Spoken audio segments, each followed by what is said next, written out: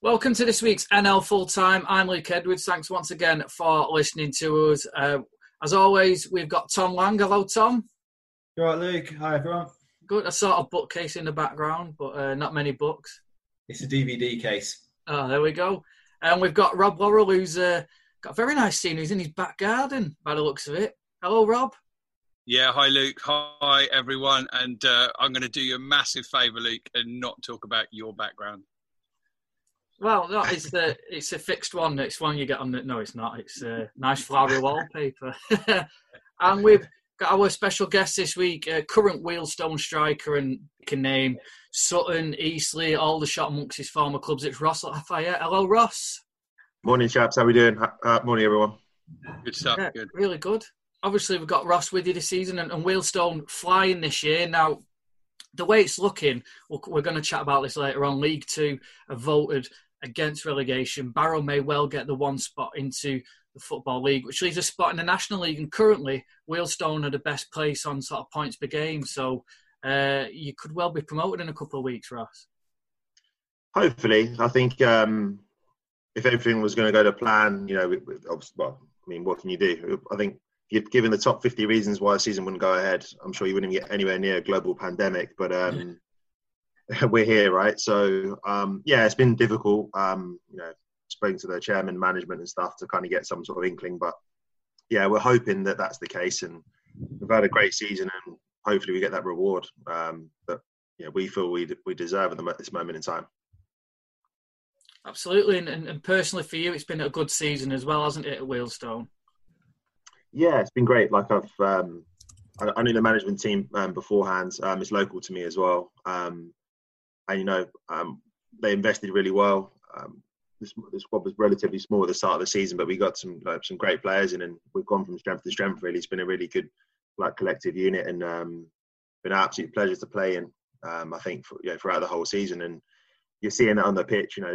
There's been times where lads have stepped up to the plate and made the difference throughout, and it's been great to be a part of. Really, you have got probably one of the biggest squads in National League South. But there's been a few guys who've been pretty much consistent throughout, the likes of yourself, Connor Stevens, Michi Afeti has had a fantastic season, and Jerome Akimo. Do you think that sort of consistency from a few experienced heads has been quite important with all the change that's gone on around you? Yeah, I guess the reality is we've been fortunate that our spine of our team has been, healthy throughout. I don't even think Skip's missed it. Well, actually, Skip has missed the game. He got his tooth knocked out. But apart from that, the team's been relatively healthy. We've obviously had players come in throughout, but I think the nucleus of the team when we started our run was exactly what you mentioned. We've had the same team pretty much there and thereabouts. And that's put us in good stead, really. So obviously I watch a lot of, nothing obvious about it, but I watch a lot of National League South. It's the league I probably see the most of. And myself and a lot of observers were looking at Havant and Waterlooville really as the team to beat this season. The strength of their squad, the experience of Paul Doswell. He brought in a lot of your former teammates from Sutton over the summer. Yeah. But the pace that you guys came out of the blocks with, I think you had something like 10 wins in 12 games to start the season. Yeah. It was absolutely ridiculous. Yeah, it was a great start, and no one says that. Yeah, well, when I was joining and speaking to Dean and Chairman Rory and stuff, it was kind of like not really here to make the numbers up. Promotion is the goal, and I think that ambition kind of struck a chord with the team because I think a lot of players that may have dropped down the level could clearly play higher. Likes of Billy Clifford, likes of Skip, likes of Connor Stevens, Denon, etc. And I think we all bought into that project, and thankfully we all clicked, and we did really blow people out of the water at the start of the season, and that we managed to maintain that. We've had dips, of course, but it's been good. It's been a good start to the season, but just say 10 out of 12. You snap somebody's hand off, right? Nice one. It's a good start, Ross, and interesting to see you go to Wealdstone because I cover a tricky subject here, but it might have been perceived by some people in the past that some of your transfers, you've gone to the clubs where they've possibly had a bit of money at the right time, but actually it was the other way around at Wealdstone, wasn't it? they actually had budget cuts coming into this season based on last year. So that makes the achievement even better. But just from your own point of view, because the boys were discussing this the other day, if any of us were offered a little bit more money to go and do what we do somewhere else, we'd take it. Why do footballers get so much stick for that? I'm not too sure. I always find it quite interesting that the first thing players are kind of described on is their salary rather than their ability.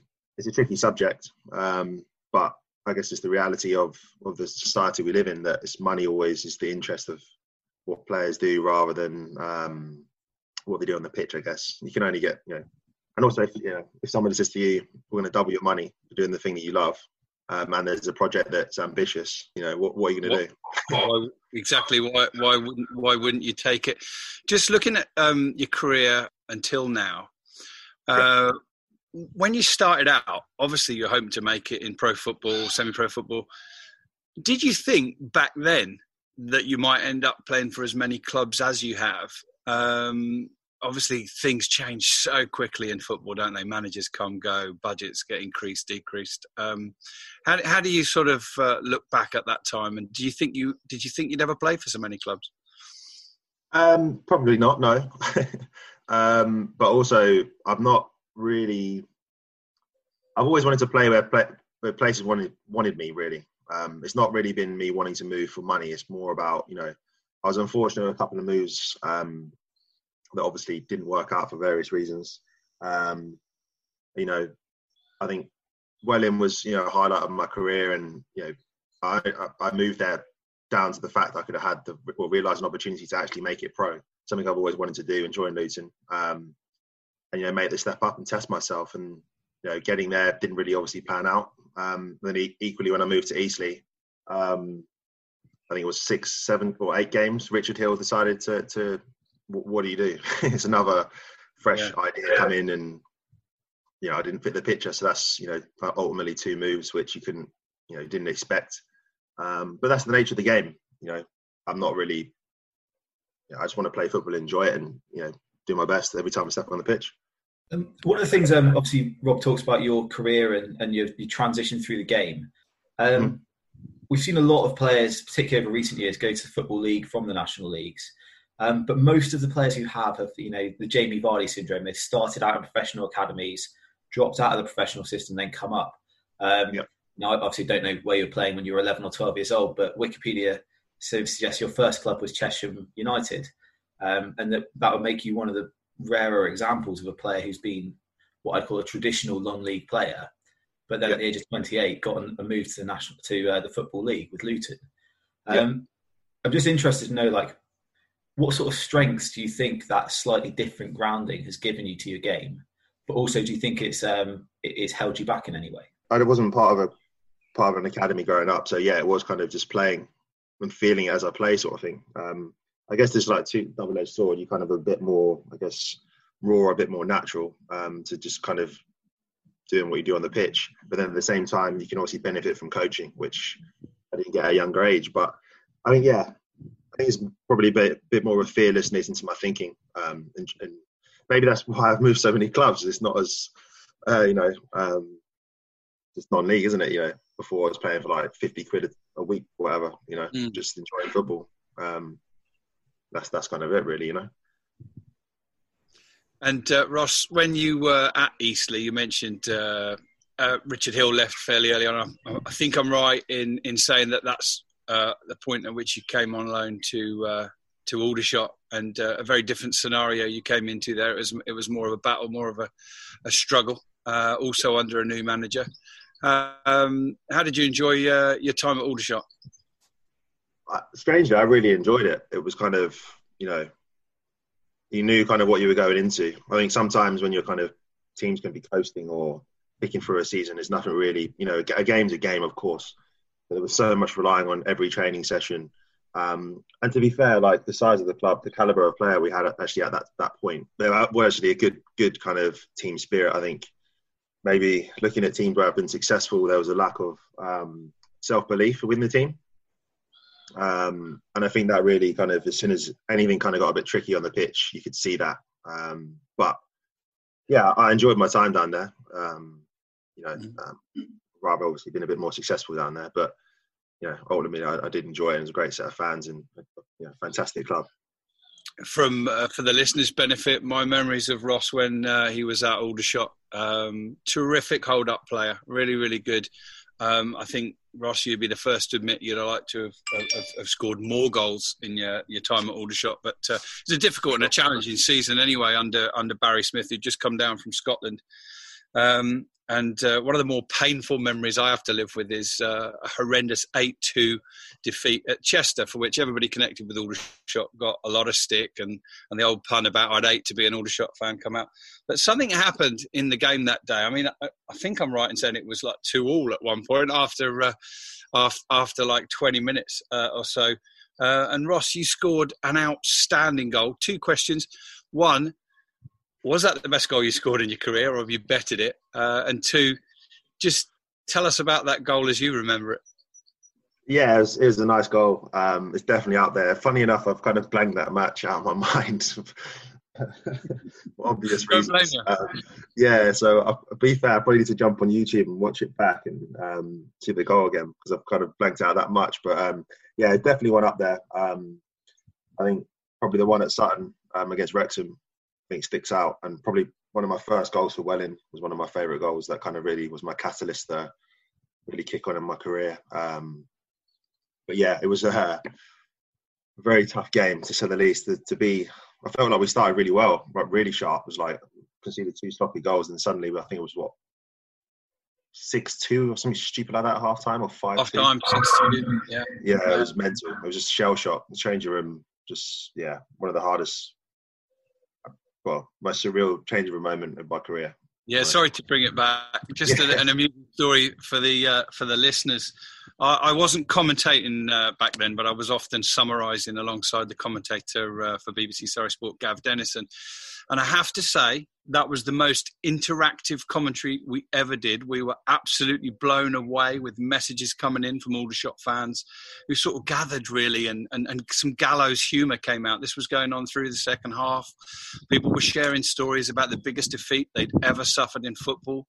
Somebody came in with a story about how he'd scored a first-minute penalty for his side once, but they went on to lose 18-1. It was just quite staggering, and of course we will move on now, but thanks for sharing your memories. You're opening up old wounds here for him, Rob. Shut up. But the thing is, though, the point is, and I said this briefly to Ross off air before we started, that goal never gets talked about because it gets lost amongst. In fact, the other Aldershot goal that day was very, very good as well. They were 2 outs. They would have been alone in their competition for the best goal of the season. But they came in an 8-2 defeat. Let's move on. Scratch that off. We have to counsel Rob every week, Ross. So don't worry about it. He comes on and he talks to us, and then we have to reassure him every week. I just wanted to ask, really, Ross. A couple of questions. First of all, obviously, in the National League, you tended to play for teams who are underdogs. Maybe weren't fancied like your Wellings, your Suttons, teams like that. But I think you got your big move to Luton, didn't you? Just tell us a bit more about that. Yeah, it was. I had 2 great years at Welling, and I was in the process of actually signing a new deal with Welling. Essentially, I was pretty much, just kind of everything was kind of pretty much there and agreed. And then I got a last-minute call from Luton, and it was kind of like, look, it's an opportunity, it's a 2-year deal, be pro full-time, huge club, great fan base. And it was something that I've always wanted to do and really wanted to test myself at doing, and that's kind of how it came back out, like kind of pretty quickly. And then the next thing was kind of had to quit my job. I just started a new job at Channel 5, wow. So that lasted probably the space of like 3 weeks. So it was what kind big of brother was it, Ross? No, funny enough. But yeah, so that was kind of a bit surreal. And then obviously moved to Luton and working under John Steele, and I think as a man, he's a good guy. As a manager, I didn't really benefit from playing underneath him. Found it really, really tough, and just kind of, I guess, his motivations and stuff, and kind of how he was trying to coach me, and to join a a team that suddenly, you mentioned earlier, Tom's squad size, I think we had about 37 players that season. So I didn't really get much of a run and had a couple of injuries, but yeah, it wasn't severe. And I think I did actually enjoy it because there was a lot of things in football I learned and made me probably a better player from, and kind of, yes, yeah, I can always say I went pro. Yeah, frustratingly, I didn't get the game time, but it is what it is. Interesting you say that about John Still, because there's been a bit of criticism about Barnet when he went there and he signed about 40 odd players, and he seems to like working with big squads really. And that, for players like you when they're signing, it must be so hard to try and get a place in that team then.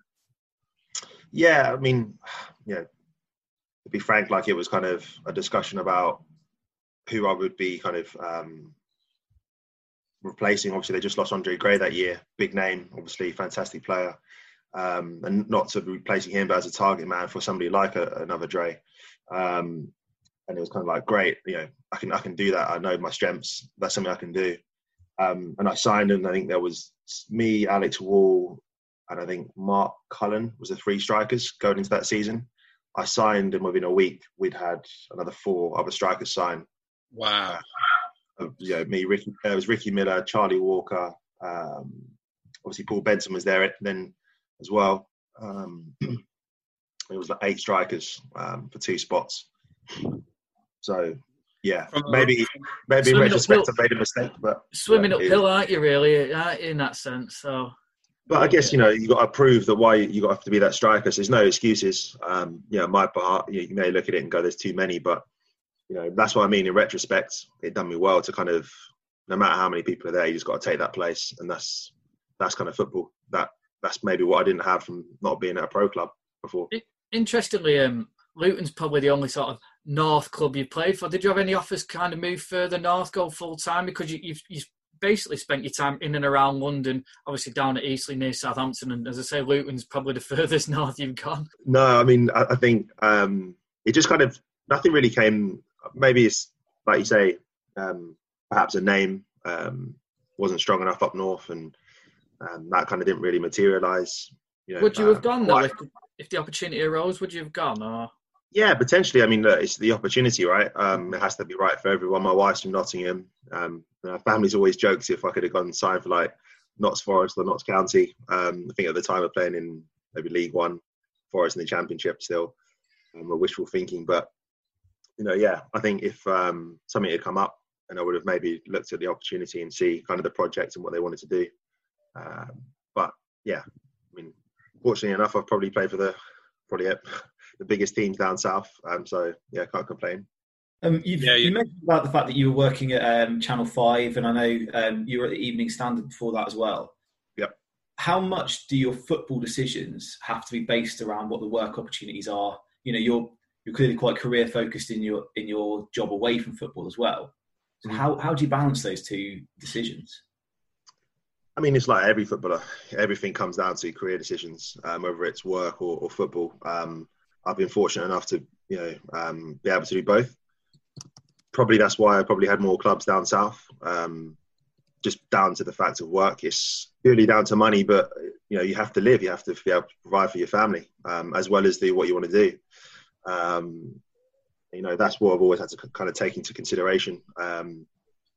But yeah, that's probably why I've probably stayed quite local, I guess, in retrospect, just because of that.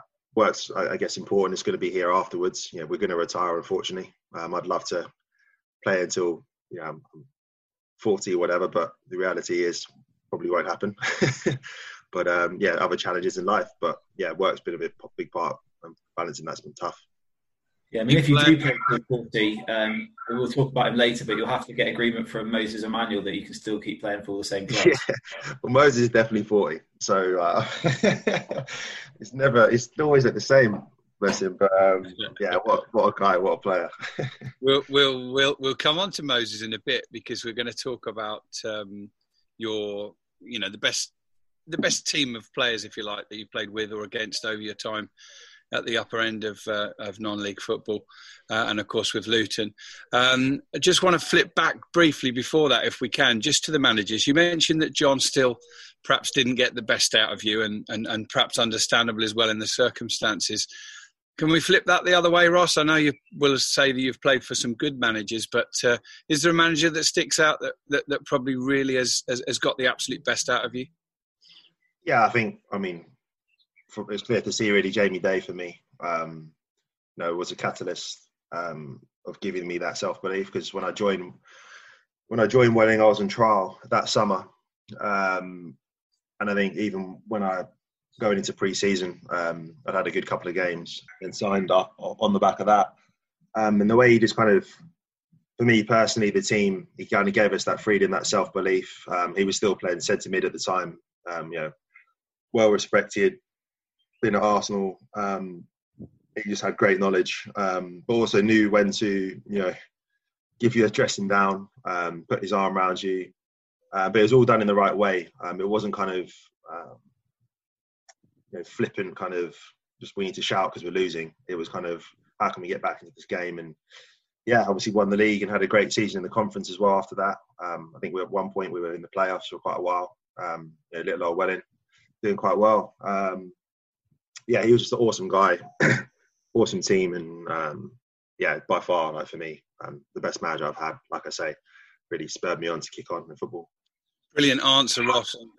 Great to hear a player not trying to sort of spread it all around and show a bit of love to everybody. Like, no, bang, it was Jamie Day. I like that. Nice one. I think we're going to have a little quiz between you and Ross later, but we did ask him to. He's got a lot to live up to. Definitely not. I know it's you, Rob. Rob beat Callum Reynolds the other week, so he was quite good. Callum did not. He did not like that. He doesn't take defeat very well. Cal knows his stuff as well, to be fair to him. He does. I think I just got lucky with the questions. Anyway, go, Luke. Sorry. Yeah, Rob was just going to say, we asked Ross, even, not Rob. Rob can put his best 11 together another time. We asked Ross to put together his best 11 of players he's played with or against. So he's going to give us that now, I think. Yeah, of course. So in goal, Mark Tyler at Luton. He was probably... We played with some great keepers, but he was just coming to the end of his career. I think he was like 36 from the time I joined Luton. But his professionalism, his shot stopping, the way he commanded things, and obviously in training, got a lot of time shooting against him. He was phenomenal. Good guy as well. Kind of really commanded everything. Very OCD. I think he had about 6 or 7 gloves every session. Bless him. He's a good guy. Great keeper. Shame he didn't have 6 or 7 hands, eh? That's it. Sometimes it felt like that in training. Jeez, lose my head. So I've just I was Googling Mark Tyler a little bit in preparation for this, and it turns out he starred in a 1997 Canadian horror movie. No way. Cannibal Roller Babes. So worth looking that up doesn't for that. Sound like a horror movie, Tom. That sounds like something you'd watch. Yeah. Get that on Netflix. And then right back, I think this year, I think he's been awesome. But Michi, especially, I played him a little bit at Billericay. Is that he's laid back, but my God, the guy's got some talent. I think if he can harness, kind of really focus on his football, he won't be at Conference South. Hopefully, obviously, we get promoted, but he could easily be a League 2 player, League 1 player comfortably. I think he's just been his athleticism, what he provides. I think he can really kick on, and he's still relatively young, even though we laugh at his fake passport shout. But Michi's been awesome. At left back again, he didn't really play that much because he was injured. But Callum Kennedy, obviously, he played higher. Been in playoff finals, and technically for me the best left back I've played with. He wouldn't even need to look at you sometimes. He'd just reverse it straight into your feet or into your chest, and I think that sort of quality, being in the Conference South at Billericay, like I said, it was only a few games, but he was awesome. And then centre back, I've gone for Fraser Franks, and when I joined Welling, we were, in the car school, both living quite close, same birthdays. But he was a young pro coming into the non-league game, and my God, what a player! Just either foot could clip it, commanding. He was young at the time, but seemed like he was, late 30s. And yeah, he was just an awesome pro and an all-round great guy. And obviously, unfortunately, had to retire recently with obviously his heart issue when he was at Newport. But he's obviously progressing into other channels in football, which is great to see. And yeah, he was just an awesome player, quality. And alongside him, I put Jamie Turley. And I absolutely hated playing against him. Hated it. And then thankfully I got to play with him at Eastleigh. But yeah, he is an absolute bear, as he's known. And he's physical, he's strong, he's quick, he can play a bit. And yeah, I hated it. He'd headbutt the back of your head. Just smashy is the worst. But yeah, thankfully got to play with him a bit. And he's just, them two together, would be just a beast. As a striker, Ross, psychologically, when you see him in the tunnel, you think, oh, God, not him again. Does that almost give him the advantage already? Are you thinking, I'm going to have a tough day, I'm not going to score? Well, he'll never know that, but I never think that, to be fair. I always used to think, I always felt that I was stronger than everyone. Even with Tells, I'm probably not. He's an absolute rhino. But, yeah, you just kind of have to give yourself that self-belief and just kind of really... Otherwise, you're just never going to perform, right? But yeah, it was always, you knew it was in a tough battle with Tells, but I used to relish it. But I used to wind him up. So it was good. And then, yeah, kind of, I was playing a 4-4-3. I should have probably said that. But Andy Drury has holding mid. Technically, way he reads the game, he could probably play higher up, but I just think the distribution of the guy, where he reads it, he breaks, not really known for his tackling, but yeah, his all-round kind of decision-making, technically, either foot. When I was at Luton, I first played with him. He was ridiculous. And I played him again at Eastleigh, and he was the best there as well. Great sense of humour, super dry. But yeah, all around top lad and great player. And then in front of him, I had Craig Eastman. Eastleigh probably doesn't get the recognition he probably deserves, and definitely could be easily a league player. Probably still right now he could make that transition for sure. But yeah, box-to-box midfielder, aggressive, chirpy, technically great, can score every now and then. Longest neck I've ever seen, but he's a great player. Yeah, just endless energy, great humour, great to be around, and a top lad. Alongside him, Billy Clifford.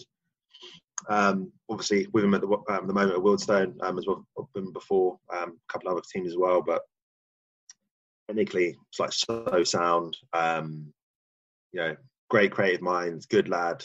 Again, should be playing higher in my eyes. I think he's got kind of everything there in his armoury, and hopefully, obviously, we realise that with Wealdstone. But yeah, I think he's an awesome player, and it basically spurred us on this year when things got a bit tricky.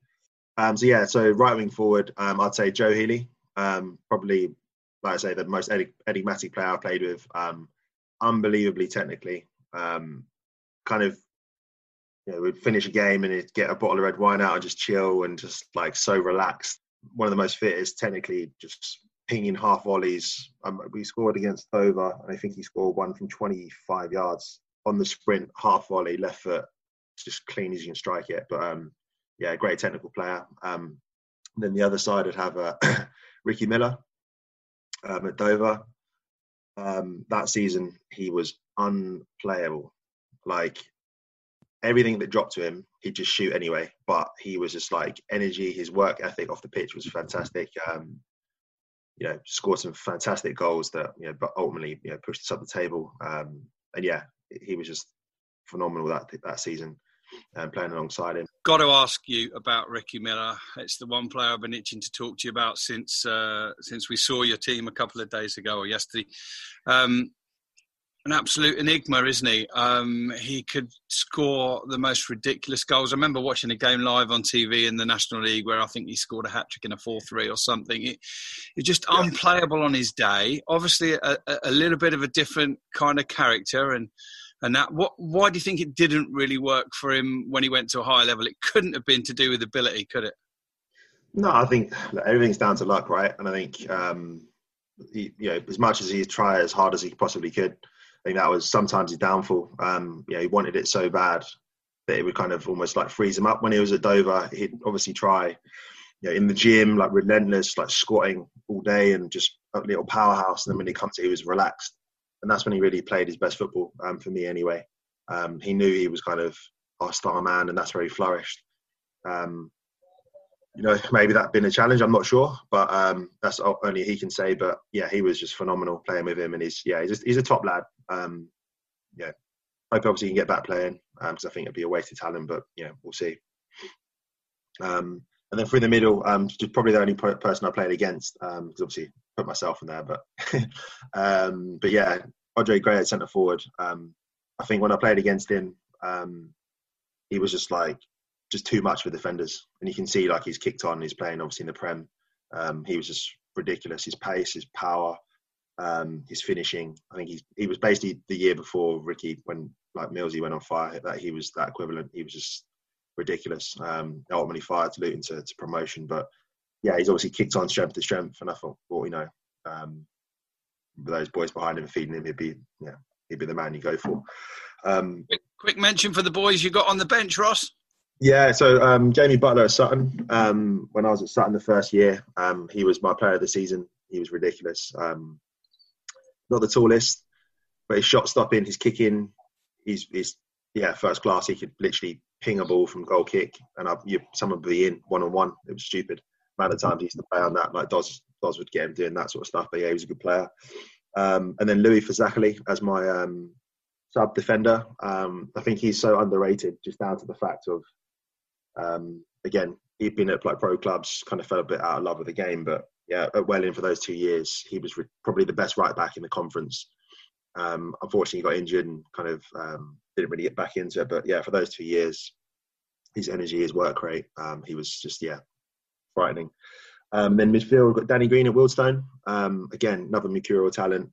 Probably one of the better technical players I've ever seen. He's just stupid, big dunks, winning headers. Yeah, he's very complete. He could definitely be playing higher.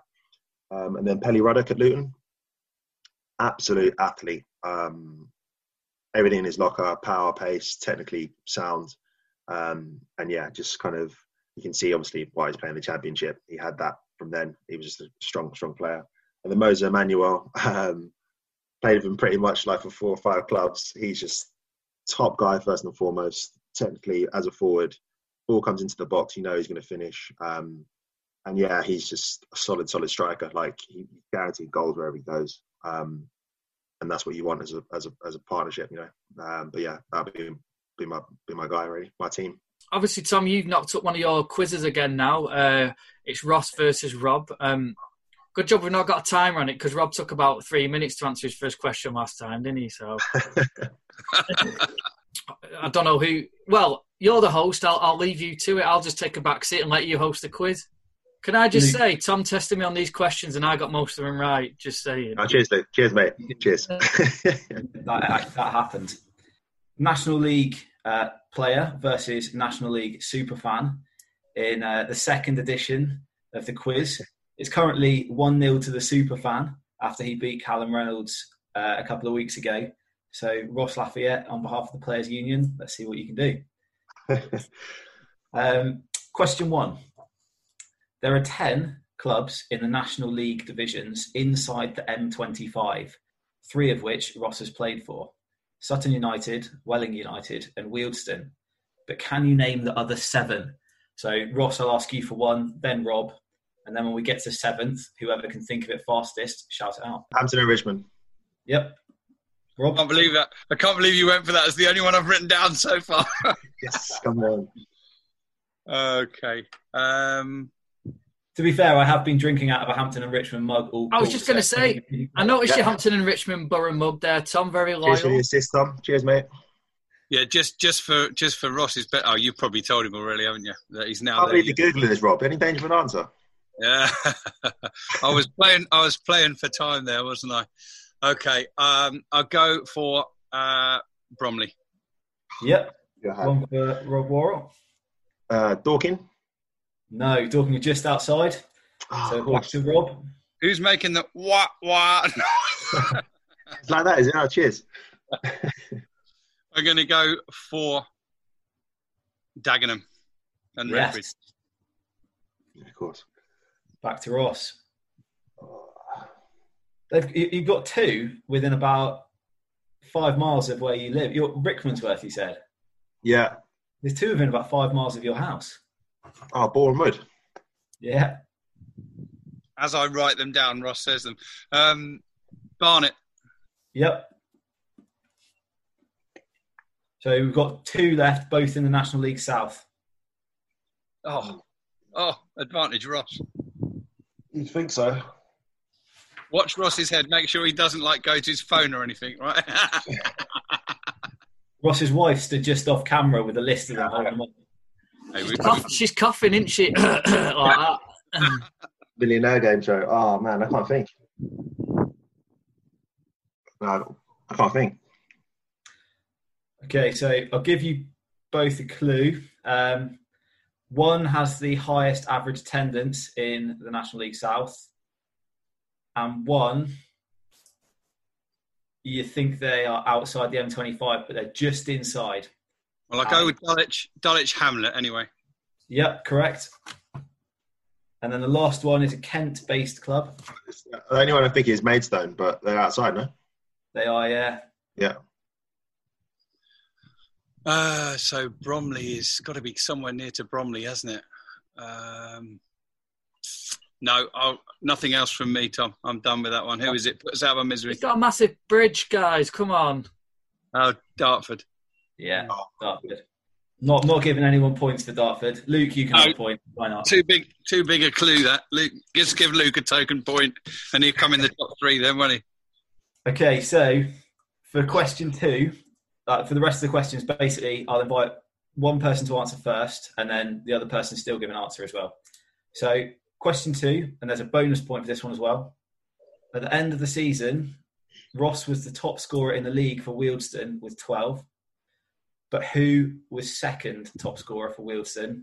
And for a bonus point, how many goals had they scored? Rob first. Oh, God. No pressure, but I got this straight away, didn't I, Tom? Within about 2 seconds. Yeah. And my knowledge on the National League South isn't great. I'm going to struggle. I won't waste your time. I don't know it. I don't know. Okay, happy.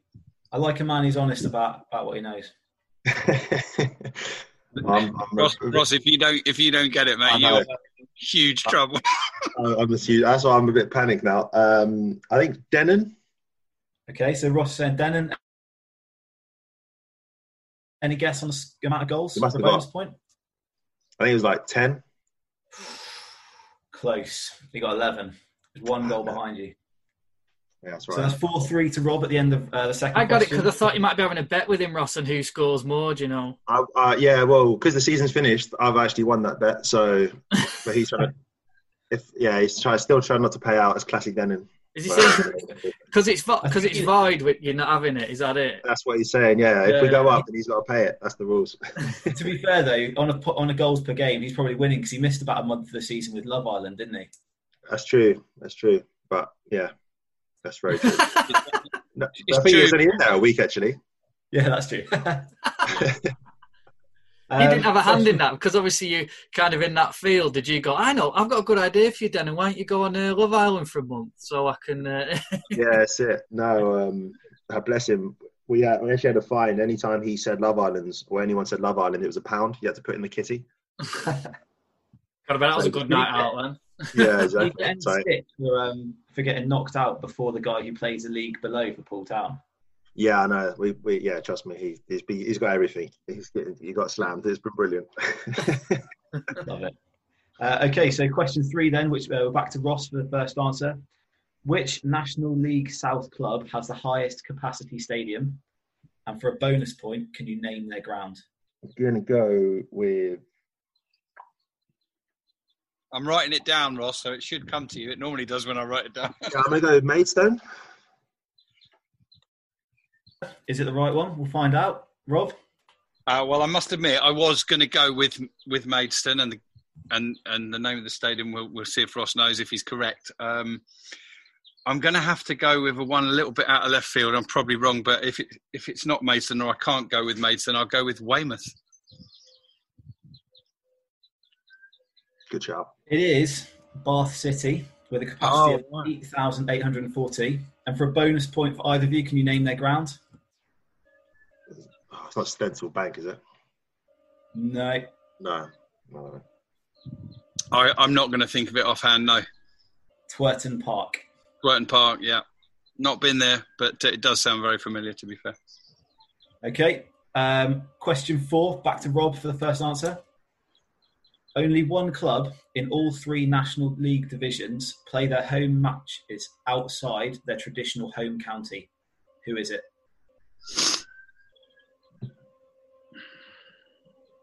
In all 3 divisions, you say? Yeah. Listen, with Ross's permission, obviously, I think all 3 divisions is very tough, Tom. Can we narrow it down to the division if Ross is happy, or? I'm easy. I haven't got a clue. I got it. Can I just say I got this in about 5 seconds, didn't I, Tom? So you did, yeah. So don't okay, be using that. I'm going to change the rules then. So I'm going to make it a shout it out when you know it. They're currently in the National League North, but last season they were in the National League South. Gloucester City. Yes.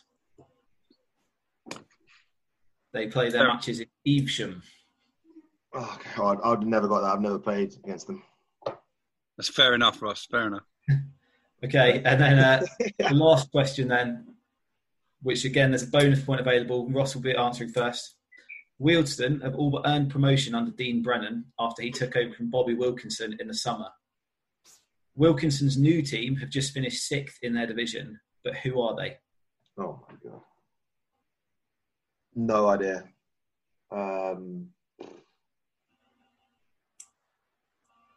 Must be a Southern team or something like that, a Ryman team. I don't know. No idea. You've got the league and the league, right? Yeah. I remember seeing the tweet, but I can't remember the club. I remember it being a Ryman team as well. Do you know? I'm probably wrong, but just rather than just say I don't know, I'll go with Kingstonian. No, Luke got it straight away. Bracknell Town. But I didn't get the league they're in. Yeah, it's Bracknell Town, and they're in one of these leagues which has the ridiculously long names, which is, give it its full name, the Bet Victor Isthmian League Division 1 South Central. Oh, that's classic. Give yourself a point, Tom. Doesn't it? To be fair, you can't manage that far down on Football Manager, so... Yeah, exactly. Give yourself a point just for managing to read that out really well without stumbling, Tom, to be honest with you. Okay, so final scores on the doors. Ross got a creditable 3, but taking the lead and the victory again is Rob Worrell with 6. Absolutely demolished. Not as bad as 8-2, but well played, mate. No. Well, you brought that up again, not me. But yeah, exactly. no, cheers.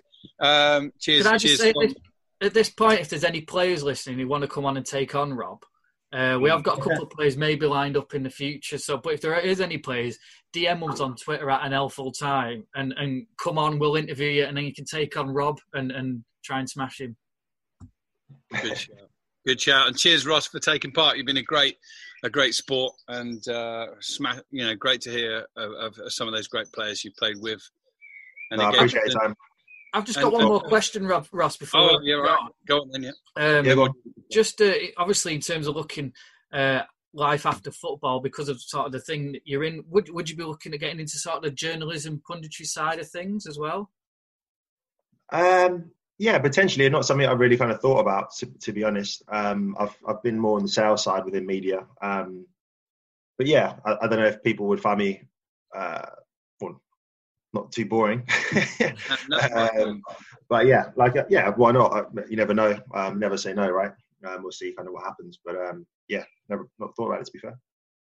Well, Ross, just for for something enjoyable. Obviously, you'll be busy with your other jobs, but when the day comes, whenever that is, hopefully not till you're 40 or more. If we're still doing commentaries, come and join us, and we'll cover an Aldershot game together at some point. That'd be great. Definitely, and I appreciate the invite. So yeah, for sure. Yeah, thanks a lot for joining us, Ross. Good luck with the house move, and hopefully see you play National League next season. That's it, buddy. I appreciate it. Well, cheers, guys. Thanks so much, and have a good day. This is a message from the government and the NHS about how to protect yourself and others from coronavirus. Wash your hands more often than usual, for 20 seconds each time. Use soap and water or a hand sanitizer when you get home or arrive at work, when you blow your nose, sneeze or cough, and when you eat or handle food. For more information, go to nhs.uk/coronavirus. Protect yourself and others. Yes, I was reading last night about the EFL's vote to end the season, and I think everyone understands why. They can't afford the testing that it's going to cost to get players out on the pitches. They can't afford the lost revenue. I think it sounds like a sensible decision to cancel the season at this point. And they voted for promotion on points per game, which is something that we've talked about over the last few weeks. It's a model that everyone's familiar with now. But what I thought was really interesting and has huge implications for the National League is that they voted 20 clubs to 4 against relegation. So Stevenage, if that is ratified, would stay up. Which, considering the season they have, seems grossly unfair to me, but also would penalise whoever takes the second promotion spot in the National League. Listen, I completely understand that the clubs will vote against the choices given to them. So that's not their fault. I don't blame the clubs individually. But overall, it doesn't feel right. It doesn't seem fair. It's very, very naughty, to use a polite word. It should be the other way round. You vote to finish the season on points per game, and then you stand by the results of that calculation. You cannot, in my mind, and I can't see this being ratified, you cannot say we'll do points per game for promotion and have no relegation. That will undermine the very fabric of what is the best pyramid football tier system in the world. Interesting. I don't think the FA are too happy with that. It's kind of, you either do points per game and then decide it, or you null and void it. So I'm staggered at how many teams voted against relegation, because a lot of them, you'd think, if they're mid-table, they won't be that bothered, really. But I can understand your Macclesfield, your Stevenages, who else is down there, Crawley, teams like that voting against it. But for 20 teams, that's almost, it's nearly all the league, isn't it? So we know that Forest Green voted in favour of relegation. Forest Green's manager has come out and said that he doesn't believe that anyone should be promoted in any division if there's not going to be relegation as well. And that he knows that their chief executive put that forward at the meeting. He even said, you can expect this from Forest Green. They're recently out of the National League themselves. He even said he doesn't think it's fair on the clubs who put in the effort and the budget to get promoted to the National League to then be denied the chance to do so. So that means that at least, so a maximum of 3 clubs in the top half of the league would have voted against in favour of relegation. So let's say Plymouth Argyle, Swindon and Cheltenham are going up. Why would those clubs not want relegation? It just doesn't make sense to me. Yeah, it does seem a bit of collusion maybe going on, but as I mentioned before to Ross, the good thing for Barrow and Wealdstone is at least there probably will be, to fill the Bury void, at least there'll be one promotion place into the Football League, which Barrow look likely to fill. And then obviously Wealdstone will fill that gap that Barrow have left. But it is harsh on the teams below them because at the minute with National League haven't decided whether the playoffs are going to go ahead. So they're waiting on this decision as well, aren't they? No qualms at all about playing playoffs. Whenever it's safe and reasonable to play football, the first couple of weeks can surely be dedicated to playoffs. That's a really logical, consistent decision. But you can't be doing that, of course, if teams aren't getting relegated. It's wrong. It's wrong. Well, let's call it out. It's wrong, and hopefully it doesn't get ratified. And yes, I think we all feel the poetic justice that Barrow will probably get given the promotion to replace Bury, but that doesn't make things fair for Harrogate or Notts County, does it? Or Yeovil or Halifax or anyone else that might be involved in the playoffs. There's basically no point playing playoffs, is there, if you're not going to have relegation? Exactly. And I think what this has also really shown is that people will act in their own self-interest. And we know that. We know that on a personal level, a self-employed hairdresser might have decided that they want to go to work irrespective of whether it is sensible or not because they need to pay the bills. So the government takes their decision out of their hand and says, you can't go to work. That's what competent authorities do when there's a decision which is going to be too difficult for people to not put self-interest first. So why are football authorities putting that decision out to the clubs? Because they're obviously going to vote in self-interest. What the football authorities should be doing is consulting the clubs, seeing what they think is a good idea, and then saying, right, this is our decision. By being a club in our league, you've signed up to following our rules and regulations. This is our decision. And the other thing I think which is important is this can't be allowed to happen again. FIFA should be making a ruling now that if, say, for example, 66% of the season is played, then the season stands, points per game, relegation, promotion. If under 66% is played, and I'm just pulling that number out in air, then the season is null and voided. They can't allow it to be in the future, if this happens again, every league making its own decision, and it's just a mess. Great point. Completely and utterly concur. And the only debatable part of it is what amount. I'm with you. 66%, 70%, whatever. What I will say is, I know a few managers have criticised it and said, like, why the National League consulting with the clubs? But I think it's good, actually, that the National League have gone out and consulted the clubs rather than do sort of like the Northern Premier League, where they've just kind of gone to the FA, well, we want this to happen, and the FA have gone, okay, without consulting clubs below, and they've just null and voided it. I think it's good that they've actually consulted the clubs and said, what do you want to happen? They've got a general consensus and you can work from there. I know they've been criticised for it, but it's, as we keep saying, it's unprecedented times. There's no, Brian Barwick said the other week, he's like, we can't look back and go, oh, this happened when it last happened, because it's never happened before, apart from a world war. And again, that was different circumstances. Damned if they do, damned if they don't. But let's not forget there are legalities involved, and that's probably the chief reason why the National League and any league really have gone to their clubs, because if their clubs agree to something in particular, then they can't really then take them to court. Well, if the National League had then just gone and made a decision, sorry Tom, if the National League had just gone and made a decision without consulting the clubs, everyone would have gone, well, why didn't they consult the clubs? So I agree with consulting. I don't think the way the Football League, it seems to be that the Football League and the Premier League, the clubs are driving it as opposed to the authorities. Whereas I think the National League, actually, I think they've struck a good balance. They're consulting. I also think the fact that they are delaying the decisions is probably the best thing to do. I think it's now looking more and more like actually steps 3 to 7, they probably jumped the gun in saying we're completely null and void in the season, because we're starting to get to a point where, fine, leagues can make their individual decision about whether to finish or whether to stop. But there seems to be a consensus really from the Premier League all the way down that promotion relegation kind of has to take place. But then it's just going to stop at step 2. And I think it doesn't look very good for steps 3 to 7. And, as we've talked about before, the likes of South Shields, Jersey Bulls, clubs who had pretty much won their leagues already are now going to be playing same division next season. There was news out of Chester SC this week that Stuart Murphy, who'd been helping with donations at the Fano Club, had severed all ties with the club and had a little bit of a spat with the Labour MP for Chester, Chris Matheson. Myself and Dickie caught up with Dave Powell of the Chester Chronicle to find out more. So, Dave Powell, thanks very much for joining us, first of all. No, thanks for having me, guys.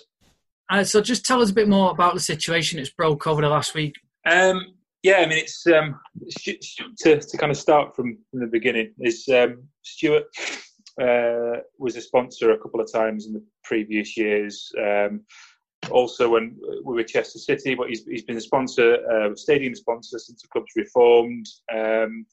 And in May 2018, he kind of came back in the scene and pledged this £1 million donation to the football club. And he said it was bequeathed. He said he'd never see the money again. It was given to the football club. And the idea behind it was supposed to be there for the infrastructure of the football club. So to enable us as a fan-owned club with limited ability to build up enough capital to push forward with infrastructure projects, to build an extension to the club bar, and just add additional revenue streams. I mean, they're crucial for a club, a fan-owned club like Chester. But we are now 2 years down the line. I mean, we have had a certain amount of that money has been spent. It's been brought forward, but from my understanding, it's been money which is on top of the £1 million donation, which was supposed to be. So about £600,000 is the figure which Stuart himself quoted. Whether it's kind of slightly under that is still up for debate, but some of that money has been used to. It's not simply a case of adding X onto the budget for wages. It's gone to a number of things. So increasing to the hybrid model for this season, which has involved more contact time with the players. Then they did a pre-season trip to Newquay. We've signed a couple of players, paid transfer fees, Kwasi Asante and John Johnston. And then when we got relegated to 2018, a couple of big contracts needed paying up. So this all adds up, and you kind of get to the situation where you've spent that money. But in terms of infrastructure projects, we've still had nothing. So moving forward to now, it's obviously we're in this midst of this crisis, and just Mr. Murphy had previously said he didn't want to own a football club, and he'd said this even as recent as November last year when he presented this vision for a sports village complex on the land surrounding the Diva Stadium. Even so much so he bought the naming rights for the stadium, called it the 1885 Arena. But then there's been a change of tack in recent weeks, and it's kind of been building up to a point which has been almost inevitable. It felt that Mr. Murphy was going to approach the board and say, I want to take full control. And his viewpoint on that was to push forward projects relating to this sports village, which he didn't think the board would be able to do quick enough or deliver on. But all it's done is kind of it created a big fracture in the fan base. He claimed support from Mr. Matheson, Chris Matheson, the Chester MP, who had been kind of broadly in favour of the scheme, the Sporting Village scheme, because anything that generates additional revenue for a city, you'd be massively interested in. But he was kind of linked with support for his takeover bid. So whether those two wires have been crossed, I don't know. But Mr. Matheson certainly thought that Mr. Murphy had used his name as kind of as weight in the argument for him taking over the football club. Mr. Matheson says that's not the case. He thinks it should remain fan-owned. And Mr. Murphy's stepped away. It was announced on, I think it was Monday this week, but my understanding is that it was Friday. It was kind of the decision had been made, and then he backtracked on the Saturday only to change his mind again on the Sunday. So it's all been very messy state of affairs. I mean, is there any sort of suspicion of he's put the money in and he's not too happy about where it's being spent, so he kind of wants to keep his hand on everything and go, look, this is the money, this is where I want it to go, and keep my eye on it and things like that? An element of that. I mean, initially it was supposed to be this £1 million donation was supposed to be given in 3 tranches, so over a 3-year period, and he was going to bring in some people, some of his own team, to kind of help the thing move along, which is understandable. There was a non-executive director appointed to the board called Paul McDermott to kind of speed things along, but that actual £1 million for infrastructure, my understanding is that the money which was actually been received for the club was things that Mr. Murphy actually was willing to donate on top, because even at the start when we first met him, he was saying that the £1 million could turn into far more. I mean, the scheme he was hoping to deliver at the Sports Village was millions and millions and millions of pounds, and would require significant investment from outside investors. I think a lot of Mr. Murphy's vision for what he wanted for the Sports Village hinged on the football club also being successful on the field. So obviously, when we came into the National League and on the back of a financial crisis, National League North, on the back of a financial crisis, we had a very limited budget. We had big liabilities on the wage bill, and all this needed to be dealt with. And then obviously we went part-time, then we moved to a hybrid model. So he's kind of helped bring up to a really competitive level, be able to sign players like Kwasi Asante and George Glendon and John Johnston, albeit pay transfer fees for those players. The conversation around fan ownership has kind of been bubbling in the background in terms of Mr. Murphy's involvement. Some people were saying as soon as he started to have kind of a say, and we seem to lean on him all the time for support, for financial support, when it was bringing in players, there was always a bubbling question of would he change his mind?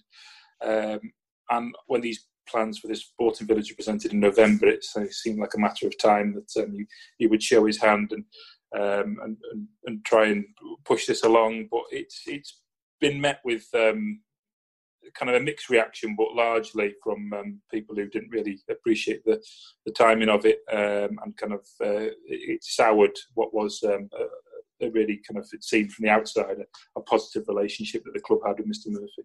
And is the club sort of in any immediate financial danger because of this decision now, or is there kind of a bit of a worry amongst the fan base? Not really.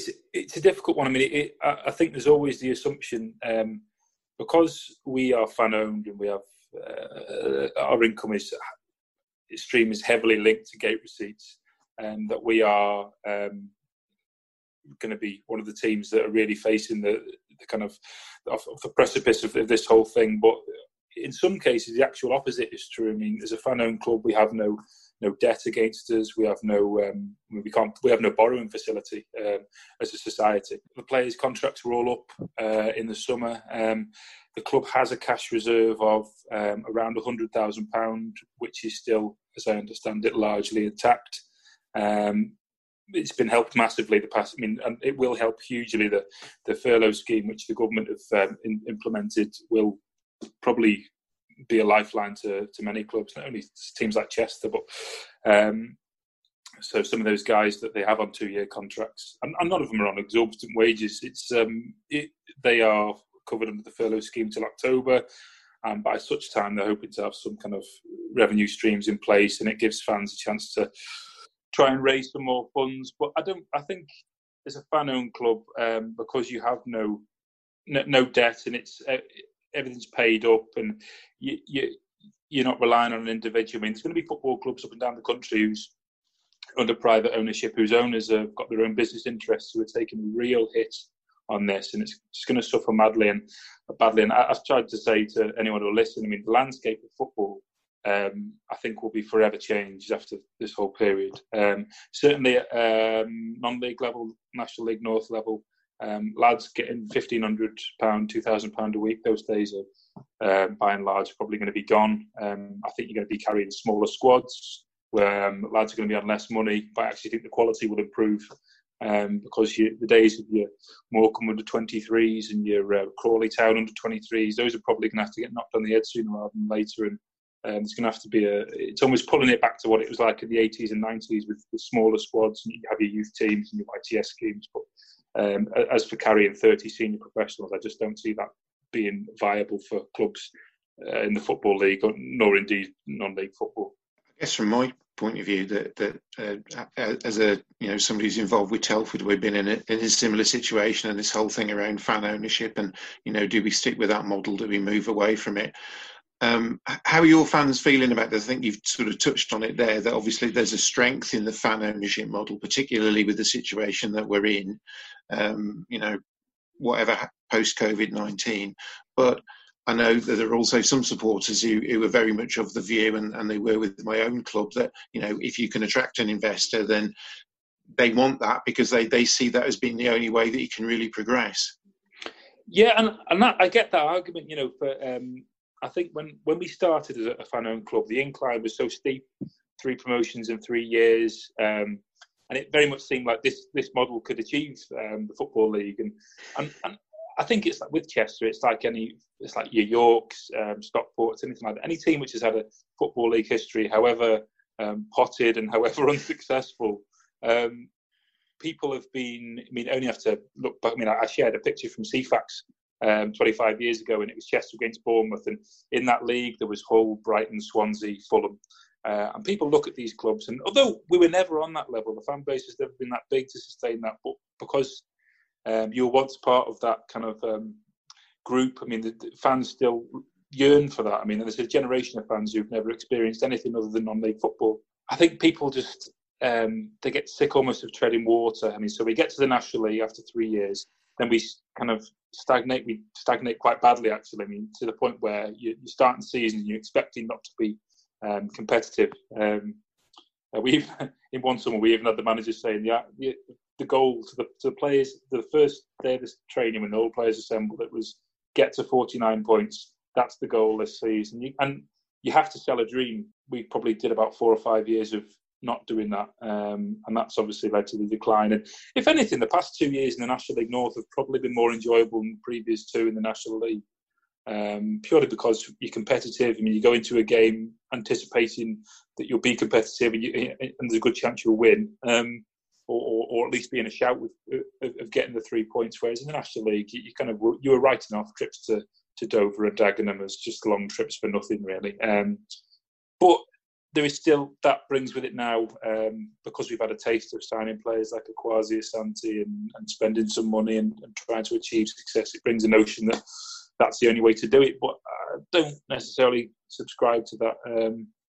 I think that, yes, the more money you have, the easier it is to attract players and get deals over the line. But as I was saying, I think the market will change massively. And there will be a lot of players at work who will be be playing for a lot less money, and the spots on squads will be a lot, far fewer. So it's going to be interesting times. But for a section of the fan base, it's been quite dogged and determined and resilient in not wanting to give away fan ownership, because once you give away this, you won't get it back again.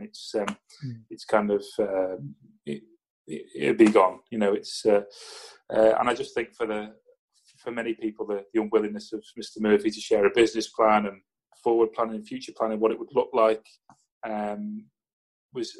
it just never felt viable. But what it has done is kind of forced City Fans United, who owns the Chester Football Club and the Fan Society, to they're going to have to look at themselves now in terms of how can we do things better, how can we raise more money, how can we operate on a higher level to give the managers a bigger budget, and be competitive and give people reason to dream. Because ultimately, if you don't do that, then you may as well close the doors and shut up shop. It's they've got a 5-year plan for what's to come, which they will present to the fans in the coming weeks and months, which I've caught a glimpse of, a kind of a rough draft, and it's really promising. There's a lot of good things in there with kind of the community at its heart. So it's hopefully. Personally, I'm a lifelong Chester fan, as well as being fortunate enough to cover the football club. It's the right decision was made for me. It was almost kind of opportunism masked as altruism in the end. However kind of harsh that may seem, but that's how it felt. It was the relationship they had with Mr. Murphy at the start wasn't the same one that they had at the end, and that's a big shame. But it also felt like it wasn't a sustainable model to be relying on handouts. I mean, it's if football's going to survive, it's going to have to stand on its own 2 feet and kind of fund itself, and that's what the football club going to have to be more savvy at moving forward. Yeah, I know Chris Matheson's come out and said he's going to start buying shares himself and he needs to get more involved. It's kind of giving him a kick up the backside in that way as well. In terms of the joint managers, I know when Mr. Murphy first put the money in, I think did they sign new? Was it 2 or 3 year deals? Was it 2 years?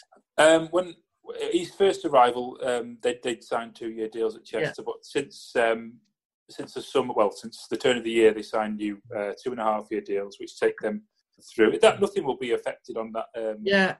I was going to say, was the plans for that to obviously, is that why they signed the long term contracts, because maybe you were going to go more full time with his money, or was that always the case anyway, that you were going to go hybrid and maybe build yourselves up again? I think the best kind of model that you can follow is maybe Stockport. I mean, spent a good few years in the National League North. They had to do the part-time thing, then moved to hybrid. Now they've gone up and they're in the National League, and the next step for them is full-time football and getting back to what Stockport County used to be. When I was growing up, they're a massive club.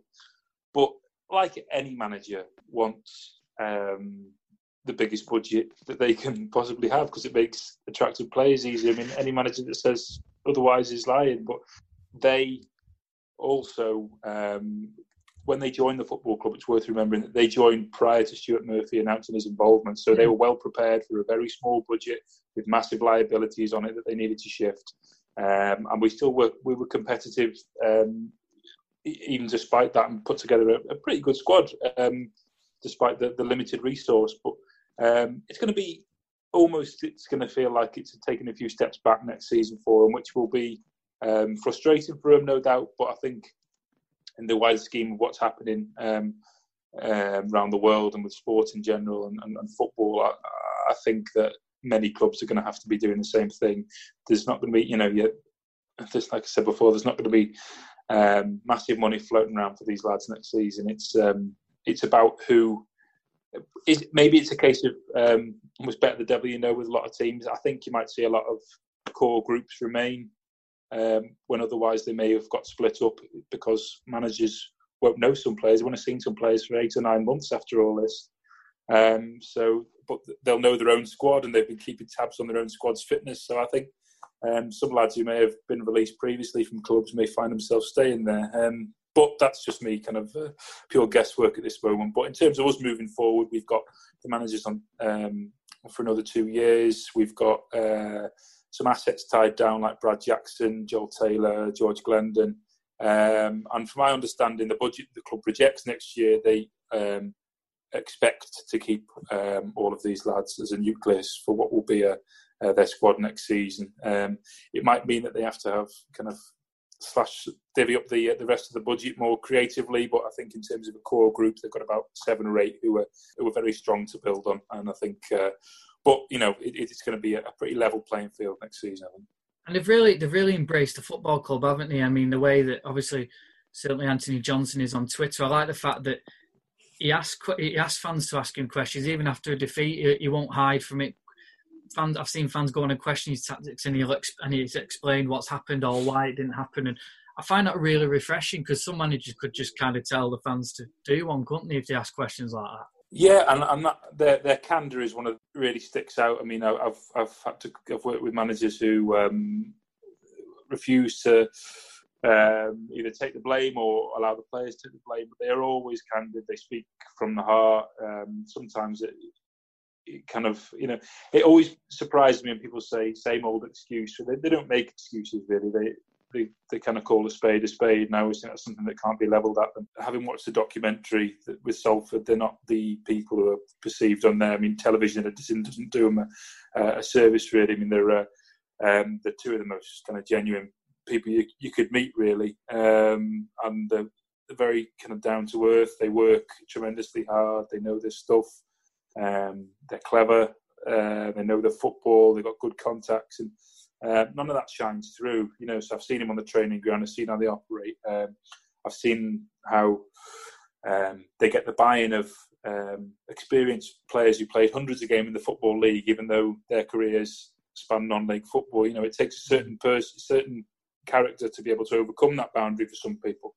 I've heard Gary Roberts say that as well on a podcast. He said they're the best managers he's worked under, and he's been at Port Vale, Crewe, Mansfield.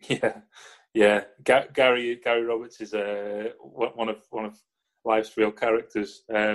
Takes a certain manager to get the best out of Gary Roberts as well, and they have done as well. To be fair, I mean, last summer they were always wanting to offer him a deal, but they had to give him the carrot of working for it to make sure he looked after himself during the summer.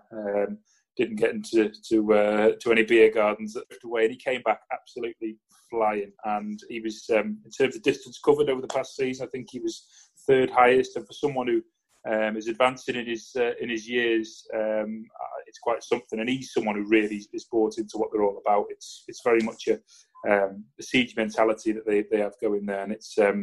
The team spirit is absolutely phenomenal. I mean, I'm just gutted that they weren't able to see this season through and try and achieve something in this group, because as a group of people, they're fantastic. Excellent, Dave. Well, thanks very much for joining us, and we'll speak to you if there is any more developments regarding Chester FC. Look after yourself. Yeah, and yourselves, guys. And that was Dave Powell, and that is it. And guys, thanks very much for joining us. So many thanks to Ross Lafayette. Don't forget to subscribe to us on iTunes and Spotify. And as I say, give us a follow on @NL Fulltime. And if you're a National League player in the North, South or the Premier Division and you want to beat Rob, get in touch and let us know and we'll get you on. And you can get your quiz hat on. Until then, stay safe, stay alert and look after yourselves, and we'll see you all very soon.